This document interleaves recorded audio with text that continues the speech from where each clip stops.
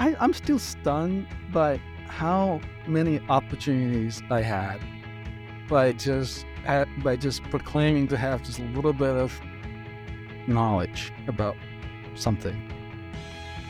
I raised my hand, basically. I know business raising my hand. Yeah, I know that. That's Ernest Ko, CEO of Proof+Geist, a software firm dedicated to improving your experience with technology. Ernest shares his career journey on this episode of the Leadership Backstory.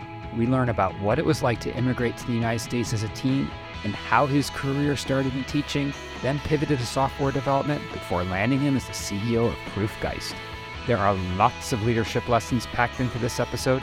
Brendan Schneider and I learned a lot, and we know you will too. So let's get started. Ernest Ko, welcome to the Backstory.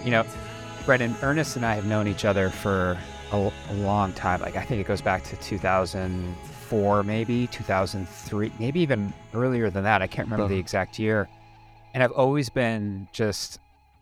admired him for a number of reasons. One, he's just incredibly bright. So I'm going to make you feel a little embarrassed here for a second, Ernest. But he's just got such an interesting story, coming to the United States at age 14, working in a school, pivoting to, into the software space to today where he's the CEO of Proof+Geist. And Ernest, I am just fascinated by your backstory. And I was telling Brendan about it too. I think he's equally fascinated as well. First off, welcome to the show. So I should probably do that up front. It's hard, especially when you're doing a friend. It's like we're just like a normal conversation. But welcome to the Backstory, my friend. Hey, thanks, guys. Yeah. So Ernest, I don't want to take away your thunder, right? I really would like for you to kind of retrace your steps for us, but take us all the way back. You said you were 14 when you came here from Malaysia, correct? That's right. Malaysia. What was that experience like? Because that's an interesting age to move to a new country. Yeah. Well, there are a lot of cliches about the kind of story, right? It's culture shock, all that good stuff, and all that's true. But I think I just wasn't ready for how different things were, and it's a sum total of all the things that are different, right? It's not just language is different, or speak funny, or hey, they do school weird here, or they don't know math, or they do know math, but when you're 14, you think you're hot shit and all that. Oh, by the way, what are ground rules here? Can I use 4-letter words and stuff? Oh, yeah, there's no ground rules. Yeah, cool. Yeah. Now I'm totally at home. Yeah, now you're at home. Yeah, it was all of that. It was all of that, right? I had no friends, had really nothing. Here's the odd thing. My dad was a mining engineer, so he built his career in Malaysia as somebody who would go into mines. And back in the day, it was tin mines and aluminum mines and gold mines and you name it, So this is right before a concern for the environment was sort of a thing, right? And so mining was the way the world economy ran. We were incredibly proud of all of that, but we lived in mines. We were pretty isolated to begin with. So we would go into these places where that clear cut, all these jungles and rainforests and basically cut out everything, brought in dredges and huge equipment and you name it, and just kind of stripped everything to its core, right? So I lived in that environment. You lived there? Yeah. Oh, wow. Yeah. So they'll come in, they'll set up a whole company thing, right? You have your engineers on the hill, your workers lower down the hill, and then you have a support staff way down the hill. And so we were kind of up the hill, but not so far up the hill that we thought we were big people, but up enough that you thought, you kind of made it, right, in this world. And what a social status, right? Depending where you live on the oh my God. Yeah. Oh no, it was a thing. Crazy. Very subtle, but it was very much a thing.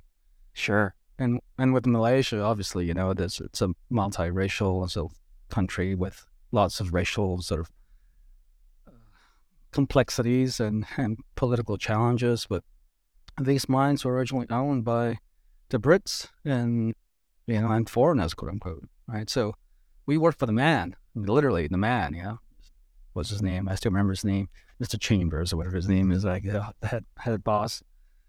And from time to time, I would take my bike and right out to where the dredgers were, and these were like huge machines. Like you could stand, and they're like huge dinosaurs, and they make these noises, like horn, like as if you're living like in Jurassic Park with this all metal machines. And then you see all the tailings that are digging the earth, and you spit it up in the back, and it was like a movie set.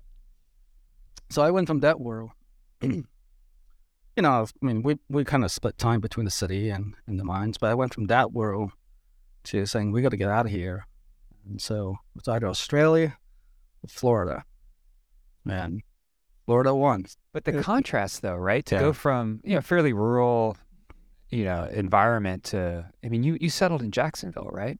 Yeah, I settled in Jacksonville. The thing is, I think the thing I want to stress is it's not, for a lot of, I think, immigrants of my generation, and maybe even ever, in some ways, I felt like we were oddly much more, what's the word, worldly than the people that we immigrated, than the community we immigrated into. Right? Because, you imagine my perspective was, there's this whole big world out there. You got companies from, all the way across the world coming in and building things, and we're part of the world economy. We're digging shit out of the ground and making the things that, that the Americans use for whatever, or the Brits use or Australians use. And my dad went to school in London, and so he came back with his degree, and that's how he got into the whole mining industry and all that. And he was a chemical engineer, geologist. So I had a very sort of worldly, international perspective. Right. Malaysia was a fairly small country. You could drive 5 hours and be in a different country. Right. You spoke 6 different languages normally, and that's not because you were smart. It's because you had to go like order food down at the stall. Right? It's not anything special, right? So we had all these ideas of what it means to be sort of connected in the world, and I very much felt like when I came here, it was whiplash. I almost felt like I came to a third world country, and the other way around, but was treated like a third worlder, right? So that's the contrast. Like I didn't know anything about this world, but man, it's kind of shitty to be in, but also really rural, and in a lot of ways very insular was sort of the from a cultural perspective was sort of the thing that comes to mind. How did you navigate that? Badly, Yeah. I was 14, man. Go ahead, Brian. Yeah. I was just going to say, what kind of school were you in Malaysia if you were bouncing back? Like, is it company school at the site and then city and a little both? Tutors? So my dad was an engineer, so we were fairly comfortable. And so we had a house in the city. And eventually we moved. My mom and I and my brother moved to KL and Ipoh later. And those are very big cities, right? And we went to school in sort of the best public schools they had there. Methodist Boys School was my first public elementary school with hundreds of kids, that kind of thing. So we had a very standard sort of British inflected formal education, even younger with obviously, private kindergarten and stuff like that. Nothing super fancy, but I was taught by nuns for a little while. It was kind of funny, So this whole idea that there's this like Western education system that's been blended into something more local post independence, that's certainly my upbringing, right? And then you arrived here in high school, and I know you went to a really competitive high school in Jacksonville, right? Yeah. So I wound up through a variety of connections and people giving us advice. We had a small company network, and the my father's boss at the time, the Knowles and Newer, they tried to take care of us. I was quite, I'm still very grateful for sort of the attention they gave to my family. But so they pushed us, this sort of guided us, say, you want to go to this school, you want to try to get into this school, and we wound up getting into Stanton, which is sort of the college prep school here in Jax. And that set, it's interesting because that experience there as far as I know, and, take us down the path, of course, as you see it, but like that, from there, you went up to Wesleyan University. Right? Yeah, exactly. Yeah. And fast forwarding through Wesleyan, it's always been interesting to me is you're this accomplished software developer, architect, CEO, but you didn't start in software. In fact, you started about as far away from software as you could possibly start. I mean, you were an educator first and foremost, right? I was a very bad educator. But I'm glad I'm not in education any longer. God bless those people. To be clear.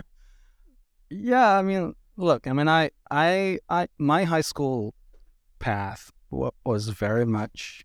And I wish I knew you back then, right, Peter? I mean, I had no idea what it means to succeed in school, right? We had a script in our head. I had a script in my head about what it means to get into the best schools. And that's why you came here, right? You want to go to the best schools in the world. You want to go to the Harvards and whatnot. Right. So that was sort of the idea that I had embraced. Whether or not that was actually imposed on me, I don't actually know anymore. I like to tell a story that my mom has my parents have all these expectations of me. To some degree, that's true, but I had huge expectations of myself. Most of that was sort of inane, like things like you kind of adopt as a youth because you had no better ideas to kind of fill in your head, right? So you have to go to an Ivy League school and all that. So I worked my ass off, but doing all the dumb things. I just a lot of quantity and not a lot of quality. I knew how to study in the classical sense. I could read, I could write, I could memorize. I was very good at memorizing. I grew up in the system that memorization was important, so I could cram. Cramming was like my thing, right? And so it was just grinding, really. And I went to school that sort of said, hey, if you want to grind ahead, So I took AP classes, IB classes. It was crazy. I was taking IB and AP exams at the same time. I had a battery of things, that I was going through. It was just insane. It was insane. Stress level was through the roof, and all that. Had very little social life, and I was a very maladjusted, socially awkward sort of geek, in high school. So did you lose your mind when you went to Wesleyan? I mean, I lost my mind, man. So I mean, this is the thing. People think, wow, you were so proactive and foresighted to go to this liberal arts, liberal school. Like, I had no idea. I chose a Wesleyan because I thought it was a nice conservative, Christian school. Man, that's far from, right? Yeah. So it's completely opposite. I mean, that's not 100% true. I mean, I did visit, and I just wanted to get out of town. I wanted something completely different, and so, it felt like this place where I could sort of reinvent myself. Right? I mean, that was sort of the only thing that mattered to me at that point. I just needed to get out of this whole high school nonsense. I needed to go figure things out, and so, hey, you're going to give me some grants and has financial aid, fine. Let's do it. That was it. I went there. In there? Yeah. Well, this is the thing, Brandon.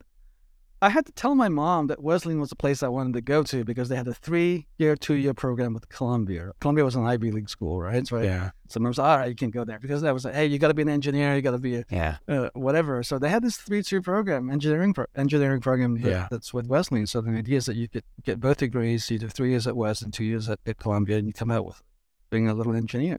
It's so I sold them this idea. I went there when I took a couple of physics classes and I hated it. Fucking hated it. I thought I was good at it and then I wasn't. Yeah. And then I said, I'm done. I'm just going to read history and read philosophy and go do that. So that's what I did. Wow. Yeah. And so how did you get into teaching? I don't even think I know that story. How did you become a teacher? Same way I did everything. I had no clue what I was doing. I had no plan. All my friends were getting jobs at Anderson Consulting back then, right before it was Accenture and Deloitte. And I was like, I don't and investment banking shit. I mean, people like together. I mean, all these kids that I went to school with, they were together. I was not together. I barely skated through college basically. I did okay, but I had no plan. I had no idea what was after. So, my roommate, my best friend at that time, Alex Fong, he had a plan. It's like, I'm going to go to law school eventually. He was super, super smart. But I I'm going to start teaching first, and kind of figure things out. And he got his job at Loomis Chavey teaching philosophy because he was a philosophy major. And he called me up the day he got the job, said, they're interviewing for a history and Chinese language teacher. You know a little of both, right? He's like, yeah, I got nothing better to do. So I applied. I literally drove the 20 minutes down the street. I bought a suit at like Kmart or something. It was it was like, oh my gosh, I remember the shoes I bought. Like, it was so uncomfortable. I could barely hobble through, Founders Hall and all that. And I don't know why they did, but Alice Baxter, bless her soul. She was my first boss, and she gave me that job right out of school. It's so amazing. And that job actually, that was foundational in a lot of ways to the rest of your career. Yeah. Foundational. Talk about that. Oh boy, where do I start? Oh God, I was such a mess, Peter. I think you're a little hard on yourself. I don't know. I think you hear a lot of things about yourself, and you think you're great. I don't think I'm being, unfairly self-deprecating. I just know that when I first got onto campus and started teaching, I was surrounded by this world I had no access to. Kids were driving up in cars, like seniors were driving up in cars day in boarding school, right? That I couldn't fathom how I would afford after 20 years working at school. And so it was all this status thing. And it was not like overtly mean with it. Loomis is a fantastic school, right? It's a place where really cool people go and get an amazing education that they could never get elsewhere. I had no idea what that experience is like. You go to Wesleyan, right? And the cool thing about Wesleyan is that people like purposefully, what's the word? Dumb themselves down socially, so to speak, right? You're all like bohemian and hippie, and you can't tell status very easily until you like go home for a break and all that. But people drove beat up cars, and it was very much very down to earth and very quote unquote real and all that, right? So you had this perception of the kind of reality that was sort of disconnected from the actual reality, socially that people came from, which was very cool, right? So it was a very safe space to be very equal and democratic and do all kinds of crazy things. You were equally crazy with like the rich kids who you didn't really know. Sometimes you knew, but really, it wasn't very overt. Once I started teaching, that whole world just like snapped into focus. It was very much class, was very much status. And were you looking at that through the lens of, an immigrant who's been in the country at that point, 8 years?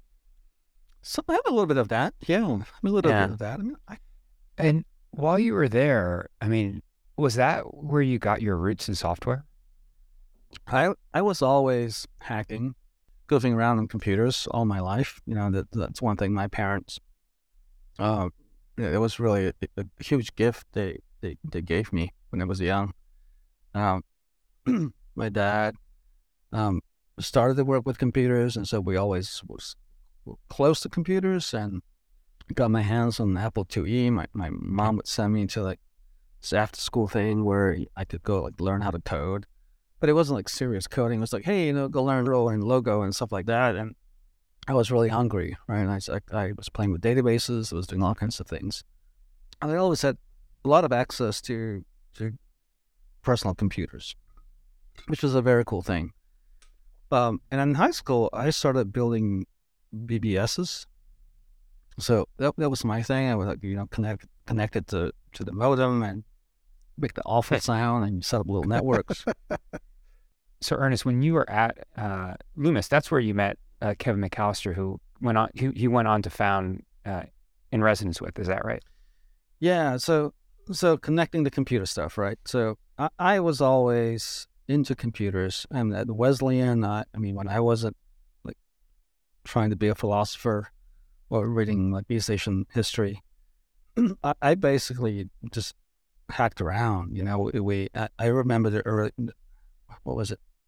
It was HTTP 0.9, Tim Berners-Lee, the first web server pre-release had just come out. They'd been out for a while, but it was a publicly released.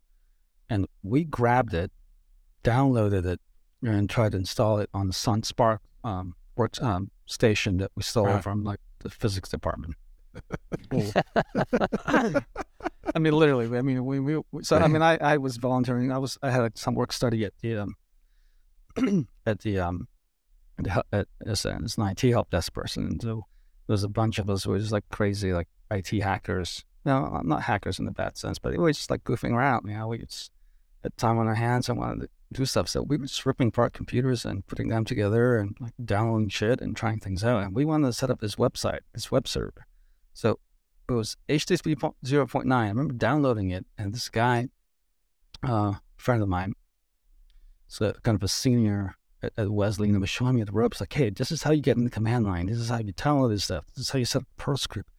And I was freaking hooked, So I did that. And there was no job, right? I mean, you couldn't be like a webmaster. Like, no, that existed, right? It was very much early days of networking. And so that always stayed with me. And I always thought it was cool and didn't know how to parlay that into something bigger. Because it wasn't clear to me what that looked like, right? And obviously I was just not that together.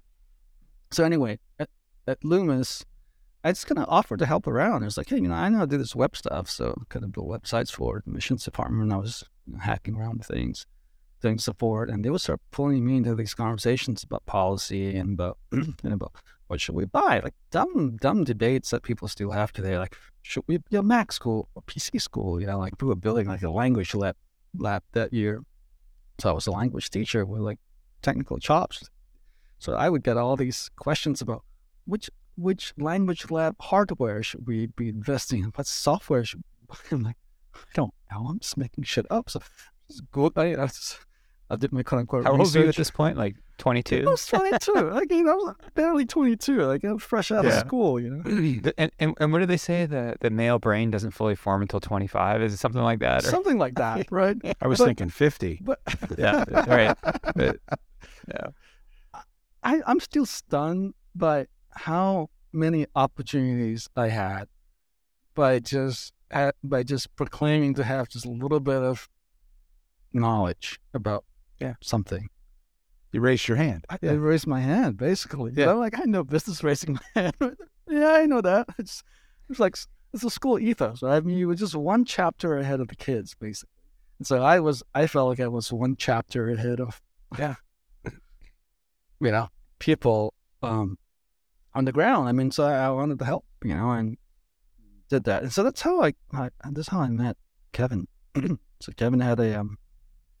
Kevin was the tech director coordinator then, and became director later, but at Loomis. And I had a problem I needed to solve. I had volunteered to be the debate coach. That was not volunteered. That was one of my jobs, because I was a debater in high school. And that year, Loomis was hosting like this mega multi-school major tournament. Like, we were the hosts. I'd never done anything like this in my life, right? Didn't know how to do it. So I thought, what do I need to make this go? So, I need a database. This is what I need. I need a scheduling program. So I cast it around and asked Kevin and said, hey, you do this database thing. Yeah. Can I get a copy of FileMaker? Or maybe I'll just build like this scheduling database thing. So he gave me the software. Like, literally back then, it was literally software or diskettes that you could install. So I did that. Didn't work. Didn't know what I was doing. Failed. The whole tournament was so badly run that buses were running back home after 10 p.m. at night. And it was a freaking disaster. It was a freaking nightmare. I thought I was going to be fired from school. It was. You weren't, though. I wasn't. Oh, that's good. Yeah. But, Alice Baxter looked at me and said, "This disk, if you need help, you should ask." That's a good lesson, right? Yeah. So how did you you and Kevin, like, how did you start selling software? I mean, because you were both at Loomis, and it started, I mean, it was kind of a side hustle while you were there, right? I was about to go to law school, and Kevin. So I'd done 3 years at Loomis. I was like 25, and was clearly time for chapter 2 or whatever of my career. Still didn't know what I was going to do, and just sort of made sense that, yeah, I can write, I can think. Maybe law school is the natural choice. It wasn't completely unfounded. It's like, hey, I like this tech stuff. Maybe there's a place for IP law or international tech law, something like that. With my background experience, it could be pretty cool. So that's where I was headed. Got accepted a bunch of places in UConn, and I was gonna, I was really gonna do it. I was gonna go to law school. Then Kevin sort of said, hey, I'm about to leave Lumens. I got this database thing. I think we can make a go at it. I'm gonna make the company. I need a number 2. Would you come and do this with me? And I said, yeah, what is it? Are we partners? He said, yeah, we're partners. Let's do it 50-50. And so now we got a friend and we hammered out a operating agreement, and it was. Ostensibly Kevin was, leader, and I was going to help him build a company. And I remember saying to him then, Kevin, I'm not, my thing is in methodologies and process. I want to build a thing. I'm not a salesperson. I'm not the visionary. I'm barely like a coder, if you will, or anything like that. I'm not gonna make the product, but I'm gonna make the company, help build it. So if you do that part, I'll do this part. I'm in. What have I got to lose? Right, I'm just going to law school. So I ditched law school and started a company with Kevin. Yeah, talk about that. I mean, early days, you built up quite a following right out of the gate. It seems. It was crazy times, man. I mean, it was kind of stunning how all that kind of came together, because we were literally in, Kevin's house and then Kevin's basement for a couple of months, and then we moved into Hartford, and I had an apartment in Hartford, and and we were in my apartment and just kind of coding out of it, and Charlie Bailey joined us, and we were 3, and Kevin was running around the country, literally going from school to school, talking about mission software and the database we built. Right, because you build software for schools, for independent schools in particular. Yeah. Yeah, so I mean, admissions and registration stuff, really basic records management and some basic business process, biz ops kinds of stuff. But back then, the alternative was pretty meager, right? It was either crappy DOS-based stuff or really primitive spreadsheets or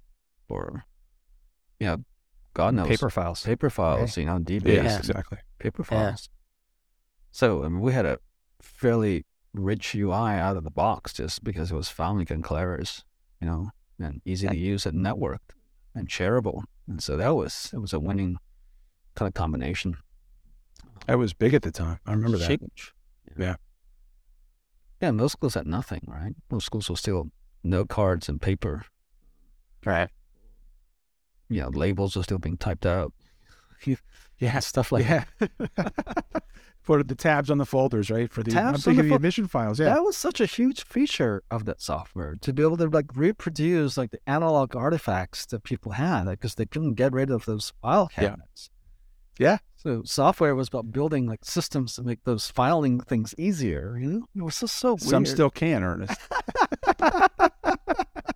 Yeah. And how long has that been? Oh my gosh. Yeah. Because I remember, I'm looking at your timeline. We started teaching at the same time, and I felt the same. I was about maybe a week ahead of the kids, maybe a day ahead of the kids, and then got into tech as well. And it was like the Wild West. Schools didn't know, looking to young people who were, I consider myself a geek as a term of endearment. And raised my hand in the same thing. And it was the Wild West. It was crazy. Yeah, that's so crazy. I mean, had we had just a little bit more guidance on how to do this right, we'd be killing it, right? Yeah. But we actually knew more than the people that we were reporting to. Yeah. It's a difference between knowledge and wisdom, right? I think we had more knowledge. Not enough wisdom. Is it not zero wisdom? 100% zero wisdom. Yeah. But there was some knowledge there. That was it. There was a lot of knowledge. Yeah, that was it. So at its peak, like before, you were there through 2006, right? Yeah, that was your last year. I mean, at its peak, you and Kevin had built a company that had, I don't know, 15, 20 employees, hundreds of customers. A couple hundred. Yeah, it was schools. It was something. Yeah, a couple of mergers, a couple of acquisitions. or acquisitions in the pipeline. I mean, it was a big deal. Yeah. We had a building. We were in Northampton. Steve Ritchie, my partner now, one of my partners now, but was one of our early partners here at Residence when we started with Kevin. Came on and then gave us basically a kick in the pants financially and capitalized some things that we could do. So we were, I wouldn't say we were living the dream, but it was definitely a sense that we were on this tech trajectory, right? And there were a few companies around us at that time. It was like Whipple Hill, it was Resonance, and we were definitely part of that little squad of people trying to make it there. Yeah. And I think I joined the firm back in 2005, I think. I think that was the year. I was there for a couple of years. My wife worked there for a couple of years. And so that's, where we really got to know each other, a few years before that. And then I'll never forget, like 2006 came around, and then all of a sudden, it kind of felt like the party was over. Like something, there was a split between you and Kevin, and you ultimately left and went and started Proof. And, we don't necessarily need to get into the details of that per se, but I'm curious about, you learned a lot when you were at Resonance, and then it seems like made some decisions about where you wanted to take a company. And Kevin had other ideas, I imagine, and you ultimately decided to pursue your interests. Like, talk me through that period of your life. Like, how did you gain clarity around thinking, maybe I need to reimagine myself? Those were really hard. That was a really hard time, I think. And I think in retrospect, I didn't have the emotional tools or, the psychological training, if you will, or experience to really handle. Well, what did you say? Wisdom? Maybe the wisdom wasn't there yet? Yeah. But I don't want to get deep into it. And I think if Kevin were here, I think we'd have a very friendly, kind of conversation about what happened and reminisce a little bit, because we had a lot of good times. But you built something really cool. Yeah, we built something pretty cool. And IR went to exit in a really awesome way, and, congrats to them. And Kevin. But at that time, at 2006, we were just faced with kind of a leadership crisis. We all felt like nobody was happy. The company was stressed, and we were financially trying to go and grow, and there was, lots of disagreements about how to do that and which was the better path. So it was not just operationally, it was not just about leadership, but it was all kind of encoded and, kind of all wrapped up in one. It was like we had sort of this stuff happens all the time now, right? And in retrospect, like companies reach an inflection point. It's usually about a question of growth or a question of direction, or you have key employees that really want something to change, and then it causes this, causes this crisis, if you will, of this existential crisis in the company. So that was us. We were really trying to figure out who we are, what we wanted to do, and how we wanted to do it, and who we wanted to do it with, and we can come to agreement on any of those things. So I don't know if I handled it really well, but I think it was clear at that time that it was a bunch of us who were in the founding team of the company, the key engineers, and me and Steve, and then it was Kevin and,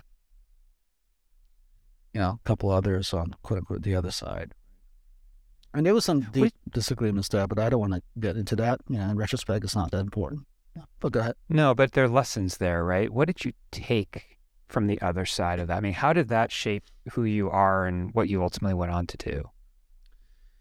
Maybe you didn't even realize it at the time. Like, what are you realizing now? I mean, because it's fascinating to hear that you feel like maybe you didn't handle it as well as you possibly could. Like, How would you approach that differently now based on all the years' experience?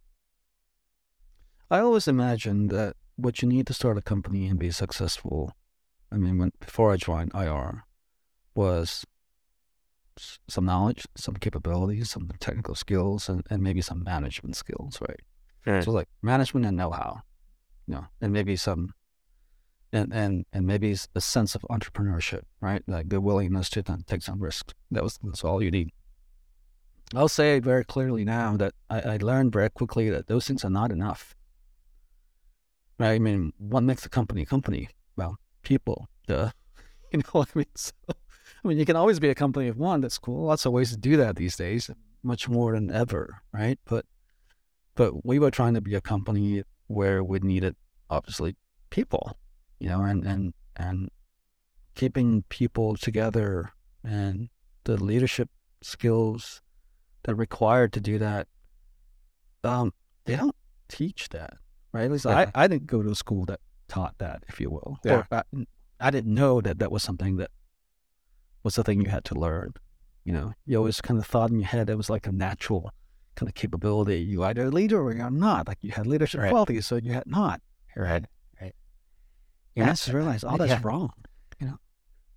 Sorry. Yeah, I believe that people have a propensity for it, but I still think you have to learn. I think even, at least from my experience now, maybe having a little bit of wisdom, even if I read stuff now and try to synthesize it, it doesn't make sense until I can actually do it. Right. Because I've not found real life to be like a book. Yeah. Because you're dealing with personalities and emotions and stuff. They don't teach that for sure. The messiness of life, right? Nothing is easy. It's not black. It's not white. It's typically in that gray area, and it's hard. Sometimes you just don't know, what to do when there are no clear answers. But I'm curious. So you went off then to found Proof with your partner Steve Ritchie. What did you imagine Proof to be? Because it feels like you've gone through a couple of iterations, and I'm curious about the journey that Proof has taken over the years. Because you immediately jumped into school software, right? We immediately jumped into school software, and that was the place that we knew, and we were comfortable in. And frankly, I think it still hadn't peaked, if you will, in terms of what we were trying to do. Right.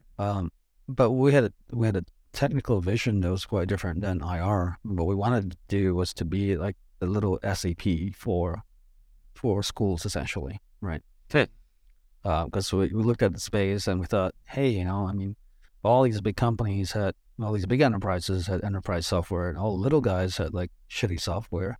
What if we could create a category, call it like small enterprise, and start with the education world? And kind of sell this idea that, hey, you can be like the big boys, but you need a different way of kind of thinking about your software systems as a unified whole and as an integrated business operating system. So that was the idea. And I still kind of like the idea. It's just that we were so undercapitalized, right? And so, and that was one very important lesson I learned. You had no customers because we had a non-compete. We basically said to IR, fine, we're going to go. You take all the clients, we'll take our team, right? So that was the separation.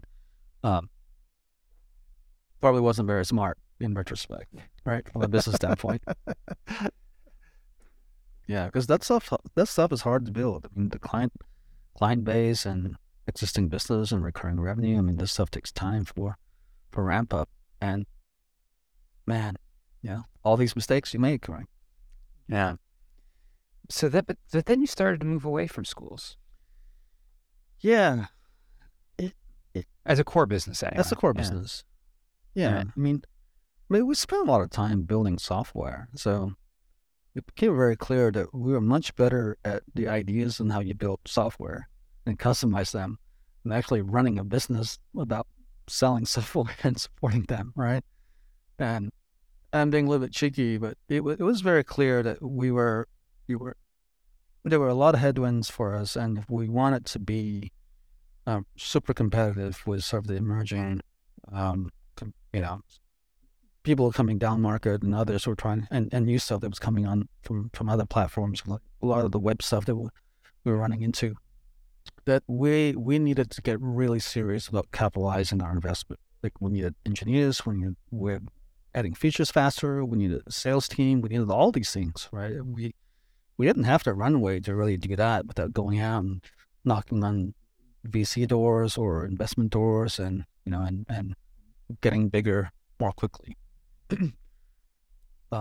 So, I mean, we kind of looked around and said, well, what do we have? Well, we have capabilities, we have know-how, consulting expertise. So basically we kind of pivoted from software as product to software as service, right? So we went from the product company into an agency, and that's been the pivot that we've been making. My heart is still in product, but it was just we were just trying to boil the ocean to be competitive, and I realized that was not a winning strategy. So we've been engineering this shift, since. And then in 2021, there was an acquisition, correct? We bought a hosting company, an infrastructure hosting company, and then we had a merger. We put together two other companies, Foxtail and Geist Interactive, in our little space, it's a FileMaker space, not Clara space. So we basically brought together three companies and kind of lashed them together. And that's sort of the second, phase two of the master plan, if you will, right? So it was like, all right, we're going to engineer a shift from product to services. Now we have to grow. We have to kind of define ourselves as the leading services team and full service shop within our market. And how do you go about doing that? So that was it's kind of what we did. So fast forward to today, you've got a pretty firm position, and it sounds like a clear vision of what Proof+Geist is ultimately what it is today and what it will be tomorrow. For now, things can change, right? But I always imagine us having the flexibility of expanding in different ways or adding things in different ways. So this is sort of a thing that I have to be careful about as a leader, because aspirationally, I kind of want all the things. I want to see our brand, Samsung. Who cares what you do? You do right. Electronics. You're in theater. Why are you in theater? I don't know. Samsung. They can do what they want, right? So yeah. So right. You always have this. You always have this idea. You have this sort of aspirational idea of being fully horizontal kind of idea, but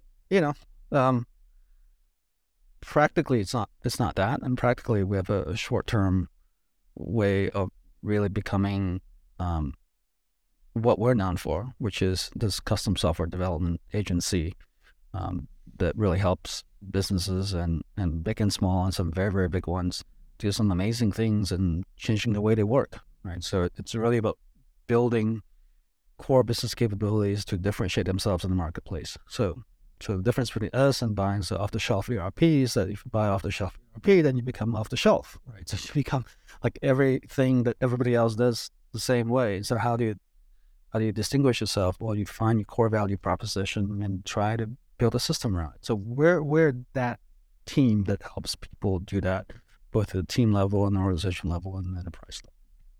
And that will be our core brand for a while, right? That'll be a core calling card. Yeah. Ernest, as you think about the future, you said you kind of code, but I'm interested, are you at the strategic level, at the code level? Do you go back and forth? Do you prefer one over the other? My happy place is in code, in that I love making things. That's my, I still crave finding a week or two to just go build a thing. Some of the happiest times I have is just telling the team, hey, I'm going to take a week. I'm just going to hack. And I've taken 5 days. I took 5 days once a couple of years ago, where I just went and built a bunch of stuff in Slack, on Slack, grab the APIs, build some automations, build a bot, that talk to my databases and do all this stuff. God, I love doing that kind of stuff. I don't do much of that these days. That's not where I'm needed. So I code, but a different way. building systems for the team. Right. And a lot of that is not that's interesting. actual code, but code in a certain kind of way, right? It's cultural code, it's systemic code, it's process code, but hopefully one day it'll be actual code, that you can write. Ernest, you've had such an interesting, I'm just fascinated by your backstory, and I'm glad that you're on the show here telling us about it, because, you think about coming to this country at 14, immediately stepping into I think you undersold Stanton. It is considered to be one of the best high schools in the country, correct? It has a good reputation. Yeah, we produce some pretty cool people. It's competitive, right? So you literally arrive in this country, you're thrown in this competitive environment, you go up to Wesleyan, you lose your mind. I did. And I didn't have to take drugs. It was amazing. Yeah.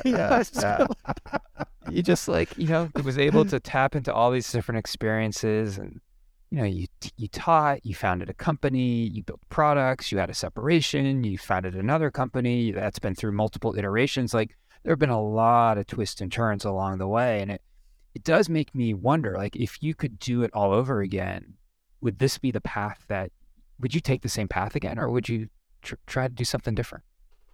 That's such a good question. I don't think I would have been happy not trying to just do something that I feel alive doing. Right? I think that's been the core. I think as twisty and windy as things have been, I've always felt, and as stressful as things have been, and sometimes they were really dark and bleak, but I always felt like I had this power or, opportunity, if you will, to kind of shape things and to just nudge the universe just a slightly different way than I'm seeing it. Right? The status quo is not good enough, so I'm going to do something about it. And that, I don't think I would have done. I don't think I would have been happy doing anything differently, if you will.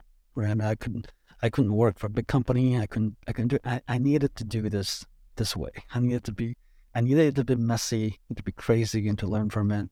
Because I felt alive doing it. I was figuring things out, wrestling with it. So would I do some things differently? Had I the benefit of hindsight and knowledge? Absolutely. But the idea that, hey, go start something, ship it, iterate, and do it a bunch of times again. Maybe you'll fail. Nah, I wouldn't trade that for the world. Awesome. Ernest, this has been great, man. Where do you want people to find more about you? Where can they go check you out? I was going to say Twitter, but oh my God, I don't know what's going to happen. It's still there. As we record, it's still there. Yeah. You could apply to be CEO, by the way. I don't think I want that job. You can try me on Twitter, and from there you can find a Mastodon account, follow.proofgeist.com if you want to look at it. Yeah. But you can always drop me an email. I'm at ernest.co@proofgeist.com. Awesome. Yeah. Ernest Ko, CEO of Proof+Geist, thank you for coming on the show and sharing a very personal story. This was a fascinating, journey you've taken, and I'm glad we've had a chance to share it. I appreciate it, guys. Good seeing Thanks, you Ernest. again. Talk to you soon. Thanks for listening to this episode of The Leadership Backstory. Make sure to subscribe from your favorite podcast player and leave us a review if you like what you hear. We appreciate you sharing your feedback with other listeners. Peter Barron and Brendan Schneider host The Leadership Backstory. Catch you on the next episode.